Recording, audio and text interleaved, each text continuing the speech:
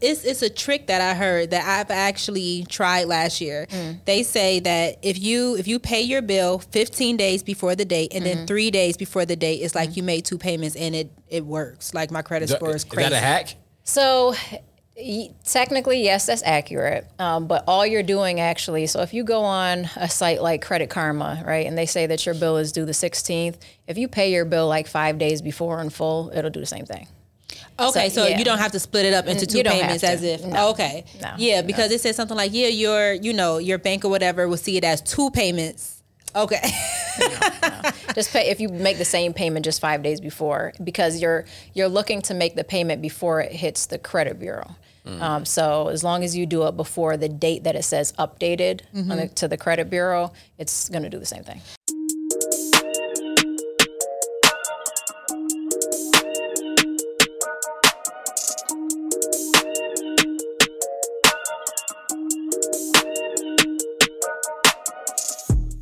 It's the new year. Season 2. It's another episode of We Are the Ones podcast. The podcast where we have extraordinary conversations with extraordinary people doing extraordinary things. We are back with another season of the podcast. How's everything going? I'm excited. I'm good. I'm excited for season 2, especially because, we're changing some things up a little bit. Yeah. So I'm excited about this one. Yeah, this is going to be it's going to be an exciting season. We have some phenomenal guests lined up for with some great to kick off the season. Goodness. It's going to be so much value that's going to be added on this next season. Yes, it is. Man, I wish I could tell them just who we have coming, things that we got planned. Because we're stepping it up. We're stepping it up. We are, but I think we could give them a little bit of what type of value we'll be adding though. Just give them a little bit. Give them some topics. Give them some things. Oh man, we're gonna start today with trying to get people credit scores right. You know what I mean? So that's important. So we can just leave it right there. Because a lot of y'all out here, y'all credit scores looking a little struggly out here. So that's all right. But listen, I am not judging. Because at one point, my credit score was struggling as well. My goodness. But you know what happened when my credit score was struggling? I reached out to our guests. You did. I reached out to our guests, and I got my life together. So praise God, she got you together. She got me right. She got me super right. And now, you good to go. Now you in the money now. Yeah, I'm good to go right now, But it wasn't to start. And I'm going to talk about that too, because I really had to, at that point, I had to swallow my pride. And buckle down a little bit. I had to swallow my pride because my guest and I, we've known each other for a long time, and I was just like, man, I don't know. I just feel so embarrassed going to her with my 500 credit score. Isn't that crazy though? To feel embarrassed with the person who could help you though. I know. And I knew because I knew she had a track record of just really getting people right and getting people together. And I was just like, I just don't want to let her know how bad. You gotta be one of those ones who got to get it together. Yeah. It was at a time, and again, we'll get into that. We will get into that shortly. Because I really want to talk about how she helped me get to where I am in my life right now. Because she definitely helped get me right. But I'm super excited to have one of my good friends. Me and her go back. We worked together. It was a job. I literally lasted at this job for about 24 hours. I think you told me about that one. I lasted for 24 hours. It was a little education nonprofit. Yep. You told me about that one. Mm-hmm. These kids were so bad. I wasn't that far removed from them. You know what I mean? So I was just like, that's why I'm you can relate to. I feel like I was about to duff on those kids. And I was like, before I put the pause on these kids, remove yourself. Let me just remove myself. Remove yourself. So and I kind of felt embarrassed because I was like, man, I had just met her, and I was like, I don't want to feel like I'm letting this sister down. You know what I mean? But I'm like, you know what? You got to do what's best for you, though. I had to do it because I'm telling you. You got to remove yourself. Because those kids, them kids, man, oh man. But since then, we have grown to develop an amazing relationship with each other. She has been an accountability partner for me. She's been just someone who I can rely on just to talk to about business, about finance, about life. She not only, it's not a transactional type relationship. Mm-hmm. It's a personal relationship that I have with her. And it's refreshing to have someone who that you know that you can trust and you can completely let your guard down around. Right. So, so I'm like super excited. And I've been trying to do that. I'm trying to get this girl on this podcast for a minute. No, I mean we She's have too to busy switch for us, things man. up a little bit for We had to this switch one. out. We had to switch Jamil our was like, whole "Can thing you up. do this day?" I'm like, "Well, Had to switch the whole thing up just to get her on. But listen, I'm just excited that we are able to get her on. Absolutely. She has an amazing story. Just from triumph to trials, tribulations, everything, you know. And we're going to get into all of that. But I'm super excited to have my friend, Ms. Ruth Elisa. Ruth! What's going on, Ruth? What's up? Thank you for doing? having me. Thank you. Accommodating my schedule. Yeah, your crazy schedule. It's always the sitter situation. Yeah. I appreciate it. Nah, it's all good. You know, I knew at some point we were going to make it happen. Yeah. You know, I was trying to move hell and high water to make this thing happen. Yep. Because honestly, I just knew you coming onto the podcast. One, you'll be able to tell this amazing story that you have, right? But also, too, you know, really start to get people right, you know. And I'll get in kind of a little bit what I was talking about earlier. Back in, I want to say like 2015, 2016, you know, I had left my job for a bit and I decided I was going to go full-time entrepreneurship. Was not ready for it whatsoever. I was absolutely not ready for it. The job that I had at the time, I just knew I couldn't be there anymore because, you know, it was just not the most ideal situation. And so I left. And I was like, you know what, I'm going to try my hand at this entrepreneurship thing. Oh, boy, did I struggle. And, you know, at the time, I had like car note, all that type of stuff. Oh, and I was missing payments every month. my God. Every month. And you know, you miss a car note payment. Oh, they coming to get that. Oh, they coming to get you. They coming to get that. And they that credit score is, one payment, that credit score is taking a hit. Yep. You know what I mean? Seriously. So, Yeah. so at the time, you know, I had always struggled with finance and getting my credit right and things like that. And I'm just like, at some point, something has to change. I just didn't know what. I knew she had this amazing business where she was just helping everybody get their lives together. And I was just so embarrassed to go see her because I'm just like, she's my friend. You know, I don't want my friend to know that my credit score is like a little bit below 500 right now, you know. But I was like, you know what, Jamil? Swallow your pride. Just go get yourself right. Because she always had this thing. In all of her posts, she would put like no judgment. No judgment zone. Okay. And I was like, you know what? If she judge me, we gonna fight. We're gonna fight if she judge me. You know, so but I traveled to her. So I traveled to Rochester to go see her. I remember the day I had a meeting in her office. And she was telling me everything that I need to do, right? Wow. And it wasn't nothing like that was too crazy. You know, I'm just like she let me know that I was actually bringing in more money than I knew I was bringing in. So it was just the way you were spending. It was the way I was spending. Yeah. Okay. I was spending irresponsibly at the time. Yeah. Right. Yeah. Mm-hmm. So and I didn't even really realize it, right? Unless you know, sometimes you just have to have a conversation with people like Absolutely. that. So and she was telling me like little tips and stuff that I can do. So I started implementing that stuff. And then little bit by little bit, my credit score started to go up. And then it got to a point, I've yet to hit 800 yet. I got pretty close though. I got to like a 775 or something like that, you know? So to go from like a 440 to almost 800. Excellent. Now you have excellent credit. Excellent credit, Yes. right? So, and Ruth is largely responsible for that, you know. Very so, good. So I Very thank you good. for helping me get my life together. Thank you like for a getting great his introduction. life together. Okay. Yeah, because I needed it. My God, I needed it. But prior to, you know, Ruth getting into this business, you know, Ruth has a story. You know, she's been through a lot. She's been through like the foster care system herself, growing up poor herself. You know, and even with her growing up poor, you know, realizing that's not the life that she wanted for herself. So she needed to do any and everything that she could to make sure that, you know, that wasn't going to be the life for her or for her kids, right? So, and she has two beautiful kids, by the way. She like, does. They're amazing. She Absolutely does. amazing. Look just like her. My goodness. Yeah. Her daughter's her twin, like, for sure.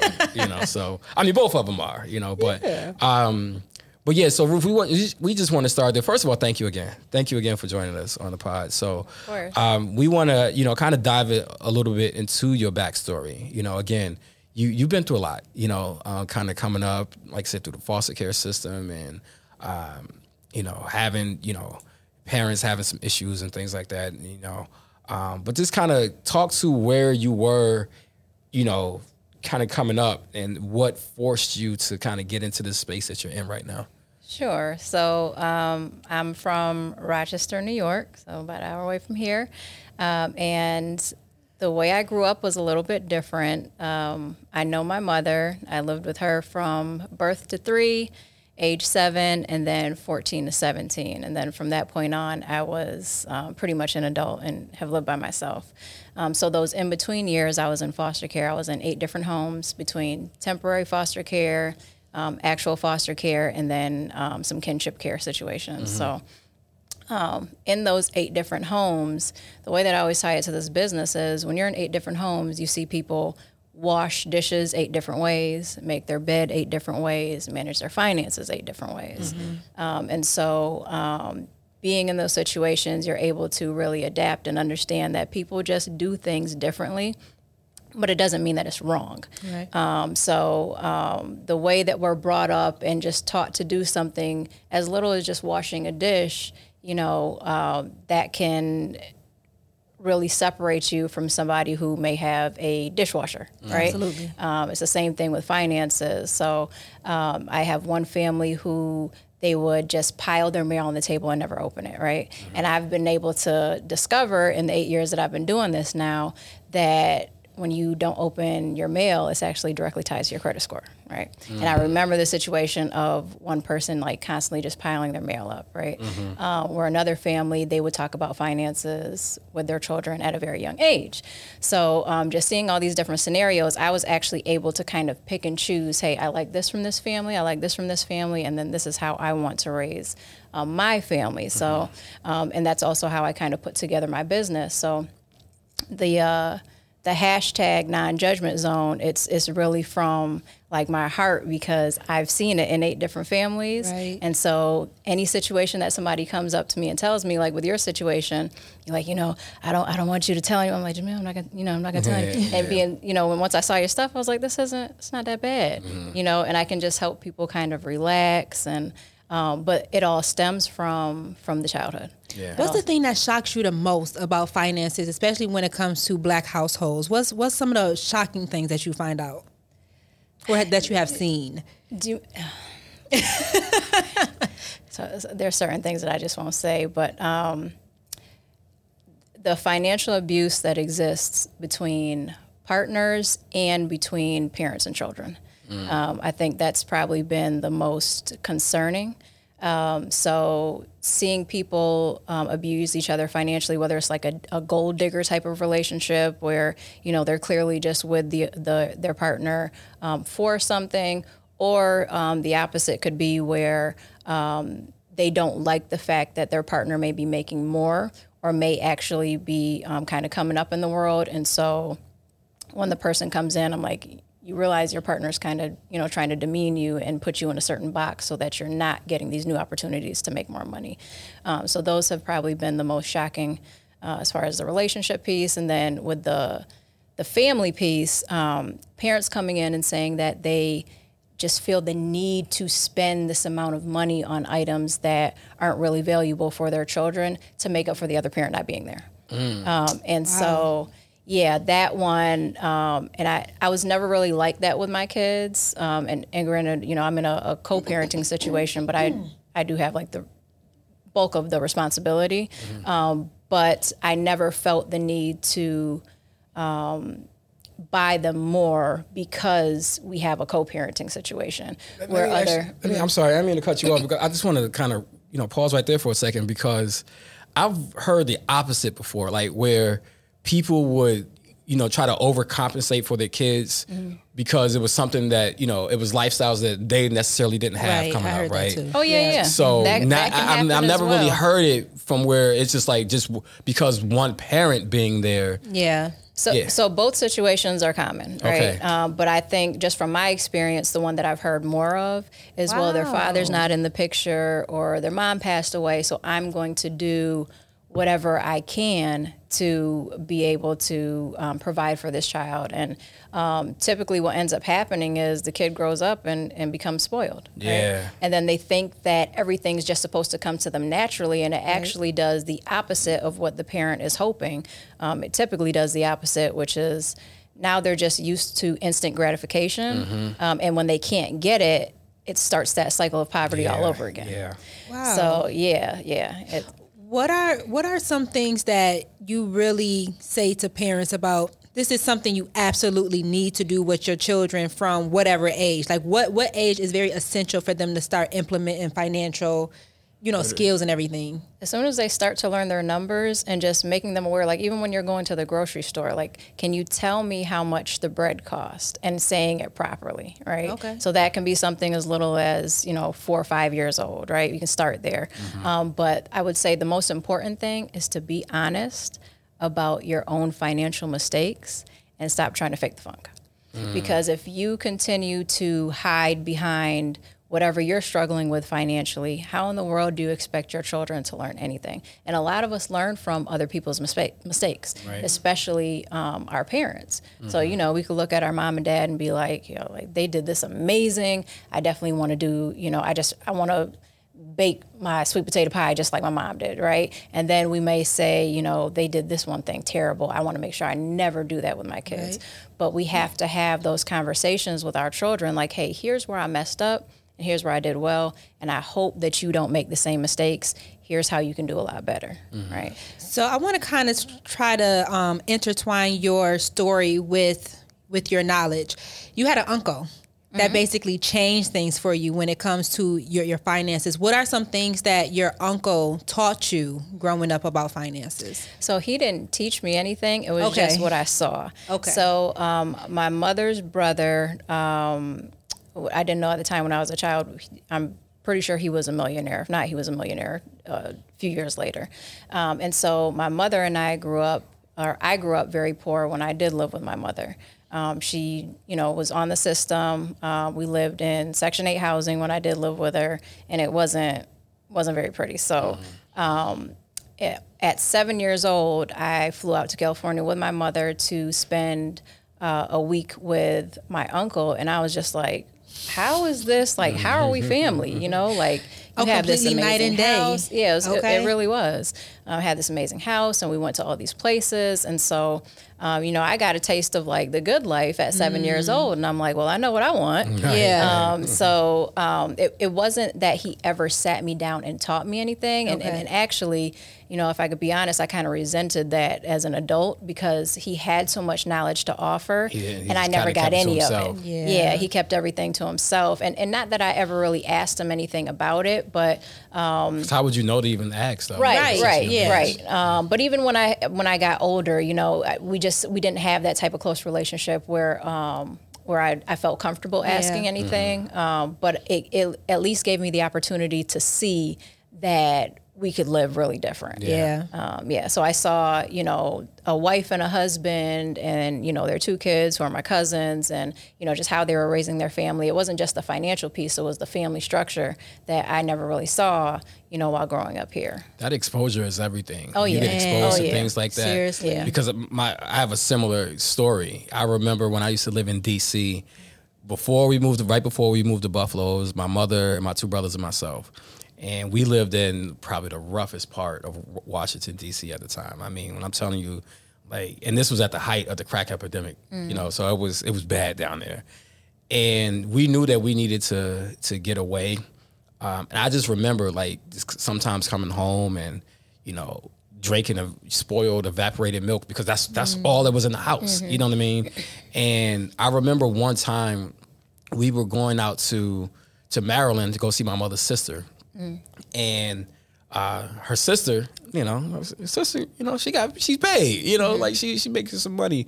And I just remember going out there first on a train, on a bus, public transportation, and I'm leaning up against this white man. It's like, oh my God, I'm so hungry. It was bad, you know what I mean? And then getting out there and seeing how my aunt was just living large, yo. Yeah. Like she was living large out there. And I'm just like, oh my God, like, but that's the thing that started to spark in me that I can have more than what I'm currently, what my circumstances currently are. Yeah, absolutely. It's something more that's out there. Absolutely. So that exposure piece was just like, it was so critical.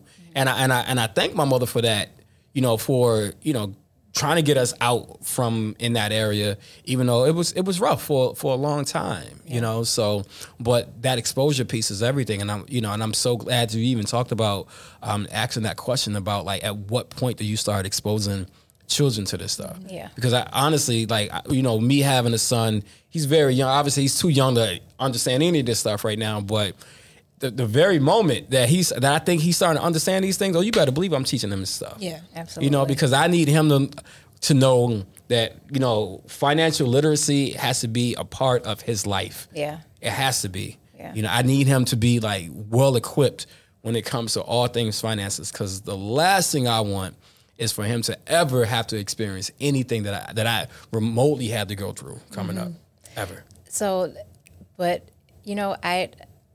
I'd say still make them work a little bit. Oh, absolutely. I'm not spoiling him. Yeah, no. don't. No. Yeah, because you see the opposite happening, when you kind of give them everything and all of the knowledge, kids can take it for granted. Like, I know what to do, so I can always kind of come back to it versus like, let me give you a little bit of struggle. Like, go on your own a little bit and see what, things are like. And so... Yeah. Okay, so I want you to start dropping some gems, but before you do, I think everybody has a story where we done hit rock bottom and we know we got to get out. Can you kind of go into, as much as you want, your rock bottom when it came to your finances, and then the little steps that you started to take, dropping some gems of how other people can get out their rock bottom as well? Oh, goodness. So the rock bottom that I can recall, which was the toughest, was when I became, a single parent. My kids were 7 months and 20 months. And so, super, super young. And I was like, the saying that you could do bad all by yourself. Oh my gosh, I can do this bad by myself. Like there's no need for this to continue. So, I left, but it was in a space of, even before that, I never wanted to be on the system because I saw it so much with my mother. Like, I remember the paper food stamps, the color. I used to think it was like a little rainbow color. I remember I found some food stamps in the back of a speaker one time. I thought I was living large. Yeah. So I got $100 in food stamps. Yeah, and so it was just this very awkward place because I was ABD.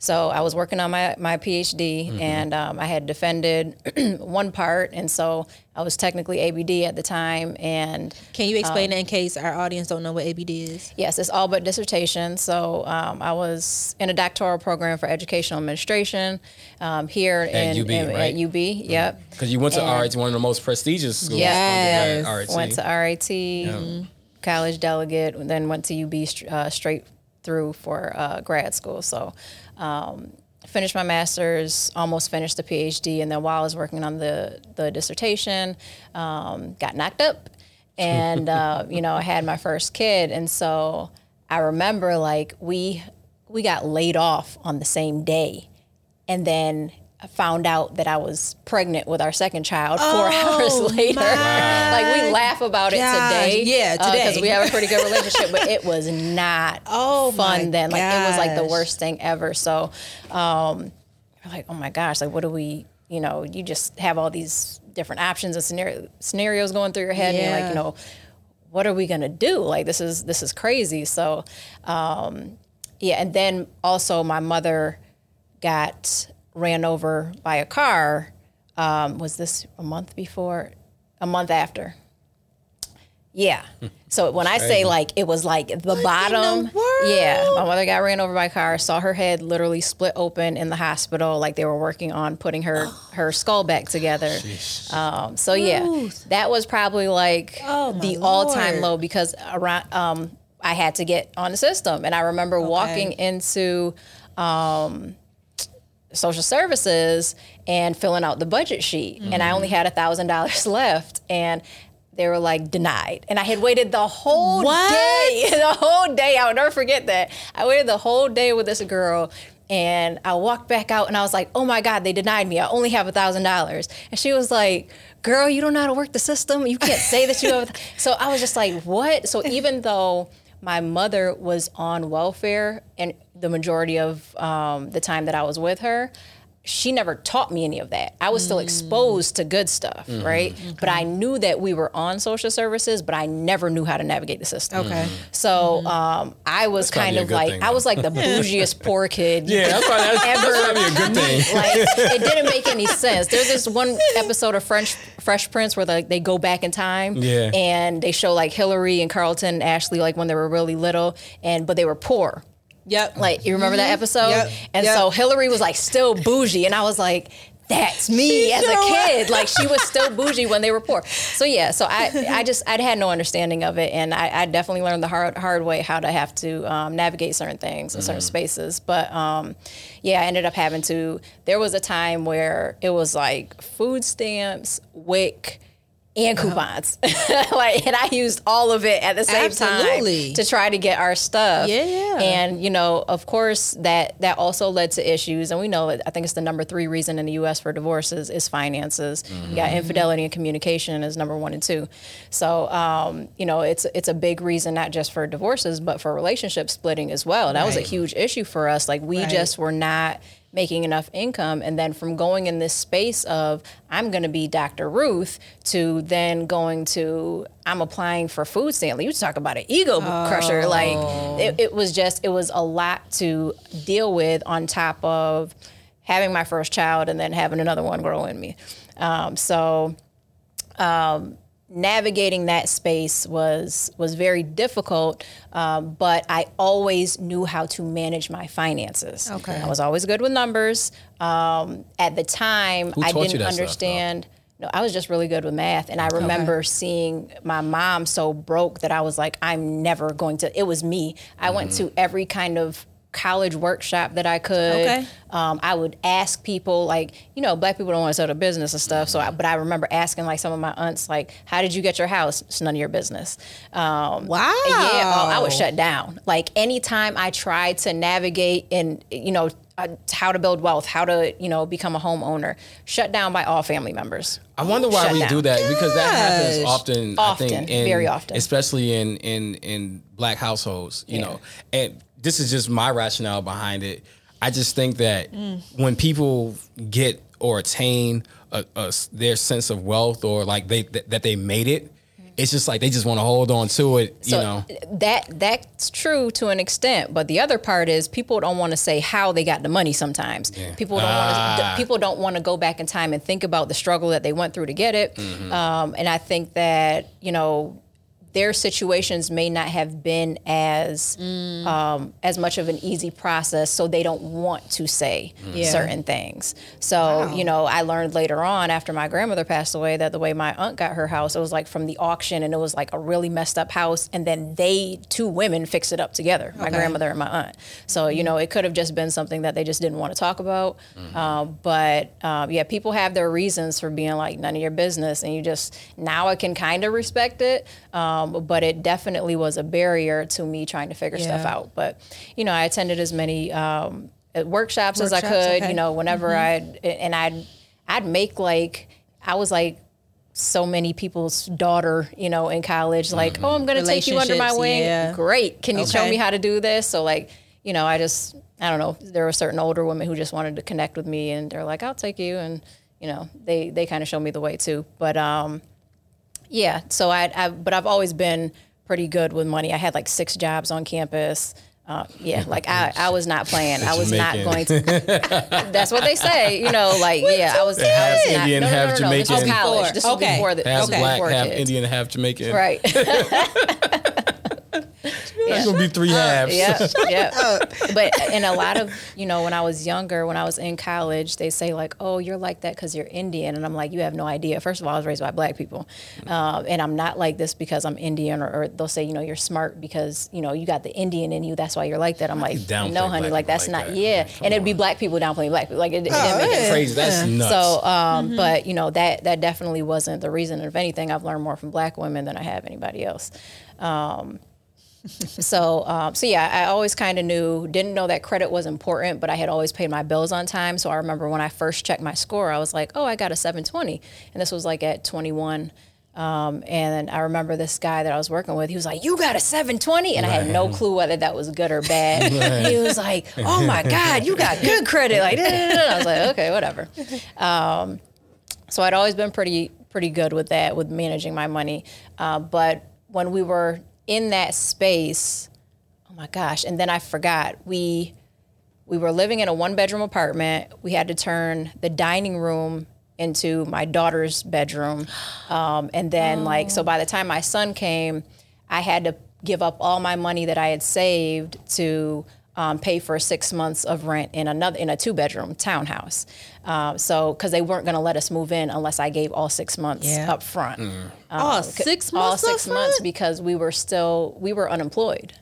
So they were like, you can't move in here. And I was like, please just give me a 6-month lease and I'll give you 6 months of rent up front. Okay. And then so what I would do, instead of just saying like, hey, we're good for 6 months, I would pay myself back each month to get ready for the next 6 months.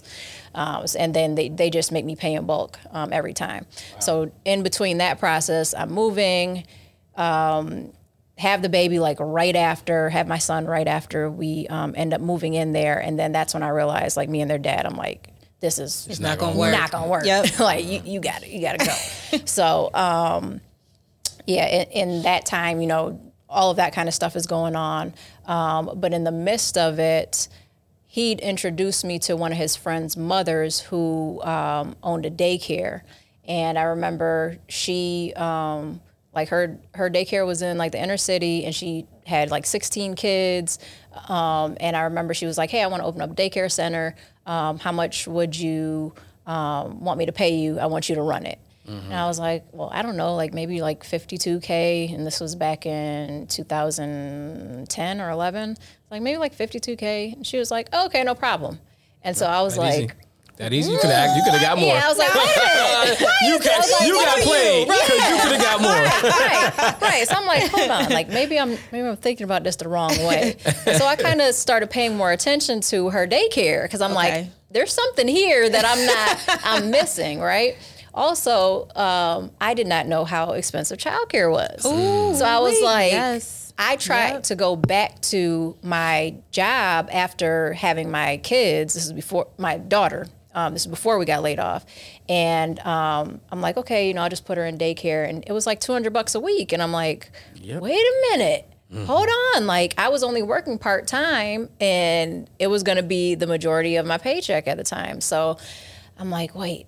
So she is the daycare provider, and she's probably getting the $200. I started doing the numbers in my head. Yep. And I'm like, wait a minute, this might be kind of lucrative. So I looked into opening up a daycare. And so it literally was like going from being on the system to making like 6 figures. Like, it really changed within a matter of months. I need to open up a daycare.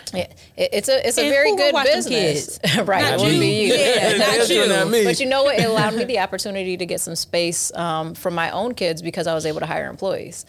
So I had the daycare in my house, but I still had 3 employees at the time. So.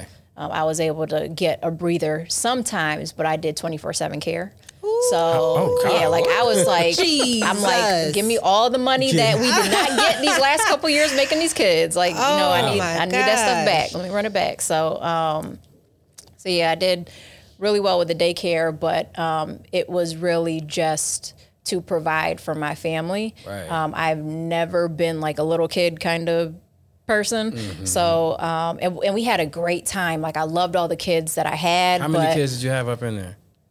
Like at the most? 14. Still trying to do math. Yeah. That's all he's trying to do.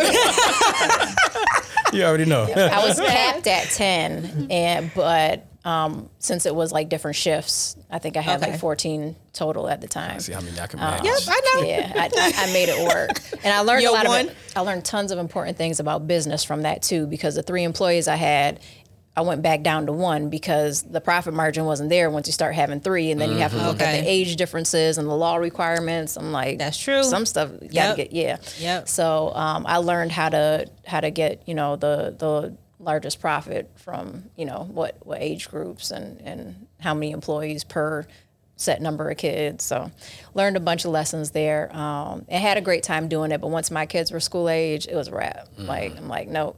Let's shut this down. Yep. Yeah, and went on to some other ventures, and some did well, and then some didn't, and that's part of entrepreneurship. So, yeah. So let's talk about that real quick. Like just your journey, your personal journey into entrepreneurship. Obviously you started with the daycare, but then fast forward up until like the last 8 years or so that you've been doing, this financial literacy and helping people get their credit and coaching and things like that. So, what made you transition into getting into that space? So Elisa Plan, which is the company I have now for credit and financial literacy, that company just kind of fell on me. It was never something that I saw myself doing. It literally was one of my friends was terrible at managing his finances. He used to actually take his mail and just dump it in a firebox. They had a fireplace, and they just had this huge box sitting in front of the fireplace. And I remember going in his house, and he checked the mail, and he just threw the letters in the box. And I looked in the box, and it was just filled with like all these letters. So And they were like retirement plan letters and bills. And so, he ended up telling me like, look, my wages are getting garnished. My credit score is in the 500s. Like he had just had a son. He's like, I don't know how I'm supposed to do all this stuff. So, I just sat down with him and heard his story. And I remember just writing down on a sheet of paper, like, hey, just do it like this, and I'm not thinking anything of it. And so his wages stopped getting garnished, and he was able to set up, like child support, informal child support payments for his son, and he was able to raise his credit score from the 500s to the 800s. And so when he put a before and after picture up, and he tagged me in it, my inbox was like, because this is before, like everybody wants to be a credit specialist now, right? So this is before all of that stuff. And everybody's like, yo, how do I do this? Like, so my inbox was just flooded, and I was working full time, and that was the only full time job I had ever had as an adult. I'd worked some part time jobs before, but I'd only worked that job for 13 months. And the side hustle, it started as a side hustle, did so well that I was like, yeah, deuces, I'm just going to try my hand at this entrepreneurship thing again and see how it works, because that's what I've, typically always done.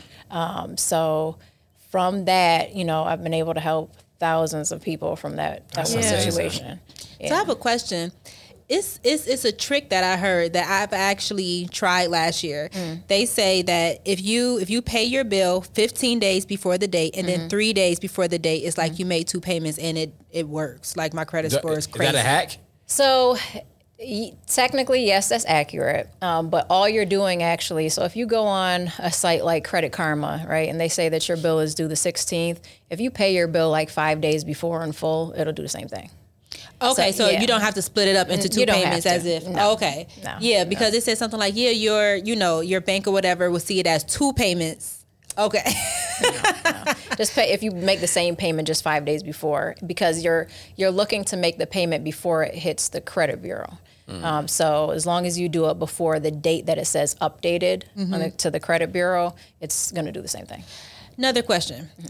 Because like I have student loans, so I'm not even hitting my principal yet. But what is if what is a trick or some sort of hack or something to where like how can I hit this principal at some point so that I'm not paying like so much interest? Is it just making extra payments, or is there any other trick or hack to like hitting on a principal instead of just paying this interest? OnlyFans. Oh my gosh, student. Hey, no judgment zone, okay? Because I've definitely thought about OnlyFans. I have too. That's why I'm have definitely. I've been thinking about it. Don't even get them feet going. I know people who've gotten paid from their feet. Yes. Just like you don't have to show stuff. You don't have to be naked. I've been coming up with ideas, but your professional opinion. So student loans, there's that could be a show in itself. So we're all on pause for the federal student loans right now until August. Shout out to Joe. Right.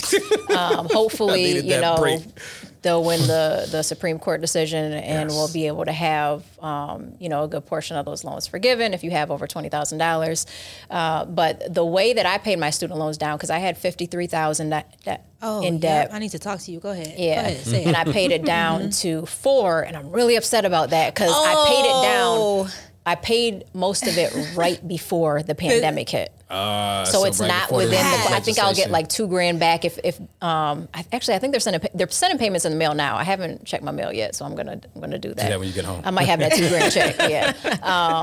But I paid the majority of it right before the pandemic hit. Okay. It's like, if I just waited like 2 months.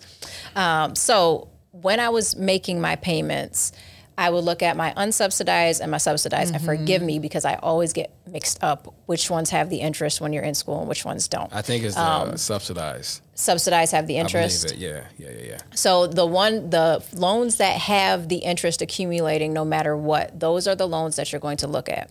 Now, it's also going to depend on what your financial goals are. And the reason I say that is because your oldest student loans, you want to leave there. So the $4,000 that I have left, I actually wanted to purposely leave there. I mean, if Joe wants to wipe them away, go ahead. But, if they don't, I'm fine with that because those are some of my oldest accounts on my credit report. Gotcha. So I don't mind keeping that on. Okay. And it's not going to do anything in terms of my debt to income ratio when it comes to, a real estate portfolio or anything like that.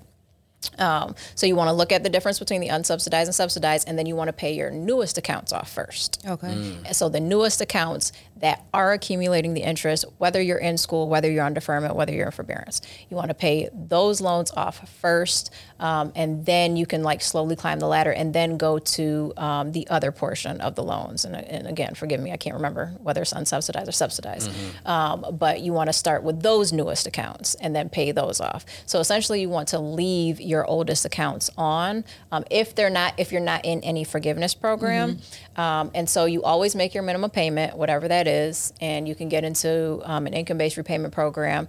Even if you're making like $100,000 plus, you still could qualify if you have other things going on. Let's say if you have 4 dependents, if you're a head of household on your taxes, if your expenses are really high because they take into consideration income and expenses, you have to prove your income.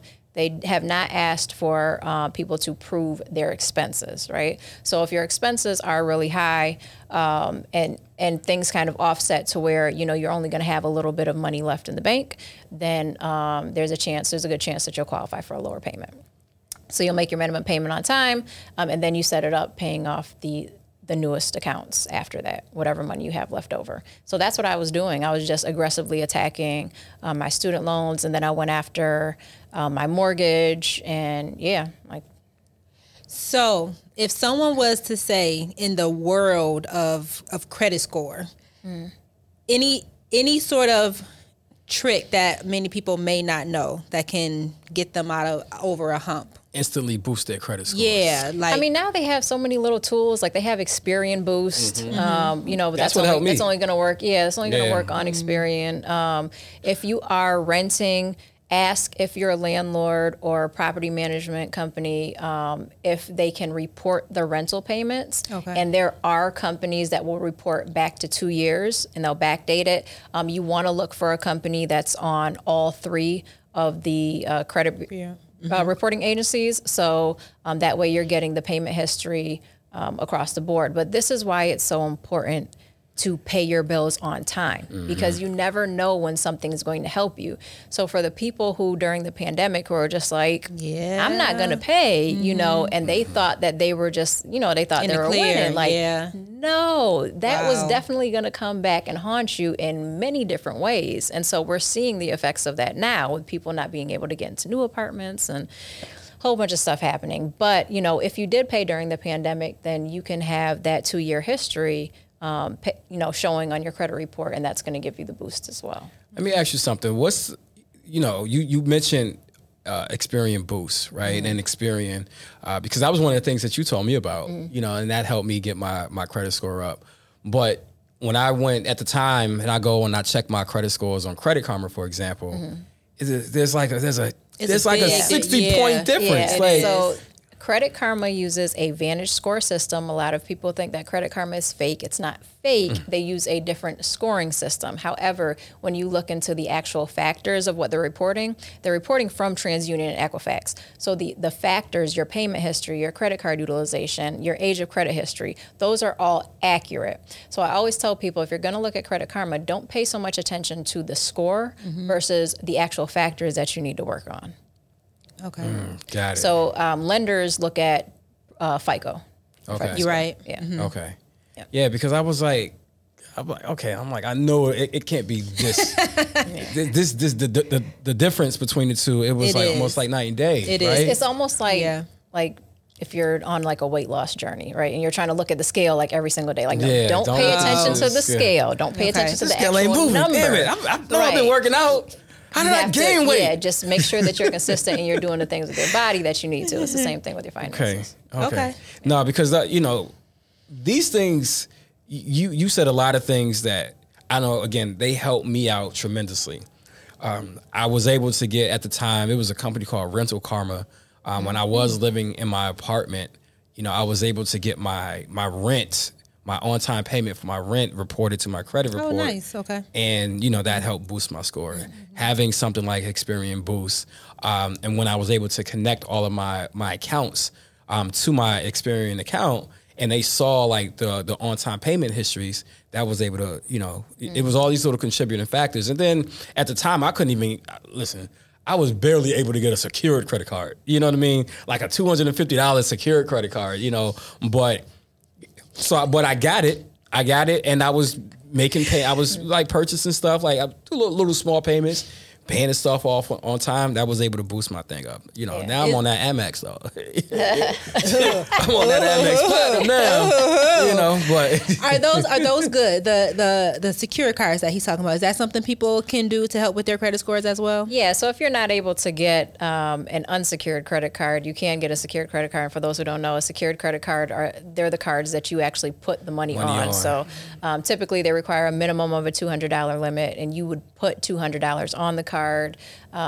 Typically they have an annual fee, so you want to make sure that you're paying that within the first billing cycle, and then you just want to use it properly and make sure that you are paying it on time. So you're not using that card to book a hotel or for a rental car. It's not for that purpose, because what's going to happen is you're going to max out the card, and then that can lower your score as well. And you typically do not have a high limit unless you're going to put down $10,000 on a secure credit card, which I don't recommend. Yeah. So you use it until you're in a position to get an unsecured credit card, and then it'd be your choice depending on how long of a time, if you're able to just use a secured credit card for 6 months, clean up your credit, and then get an unsecured credit card, then you can go ahead and close out the secured credit card. And that's important too, because like you said, you don't want to use that secured credit card for any large purchases, because again, to the point of maxing it out, you're not really supposed to be using more than 30% of your utilization. Right.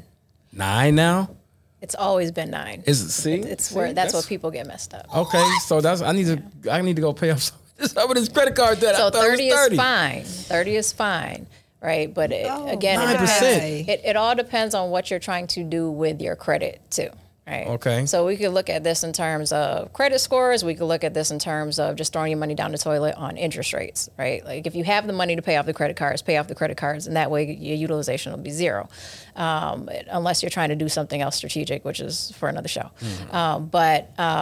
Typically, I tell people to stay under 9%, because that way, if you're in a situation where you have to get a new vehicle or you want to refinance, the lower that utilization rate is going to help your score out. Right. And it's also going to be favorable to lenders, because they're going to say, hey, she's really using this responsibly and not maxing out the card. So I tell people stick under 10. Under 10%. Wow. Okay, no, that's good to know. And before we wrap up, the one thing that I want our audience to go back to, because a lot of the things that you have to do, Ruth, you have to do on your own. Your family didn't really help you. And 2 things that you said that stood out when you have to do it on your own. You said you went to college workshops. So there's workshops out there that you guys can go to. Please find them in your area. And also relationship building. Yeah. You said a lot of people took you under their wing. So I want them to know that as well. If they have to do it on their own, there's ways to do it. Absolutely. Yeah. But that relationship building part is through transparency.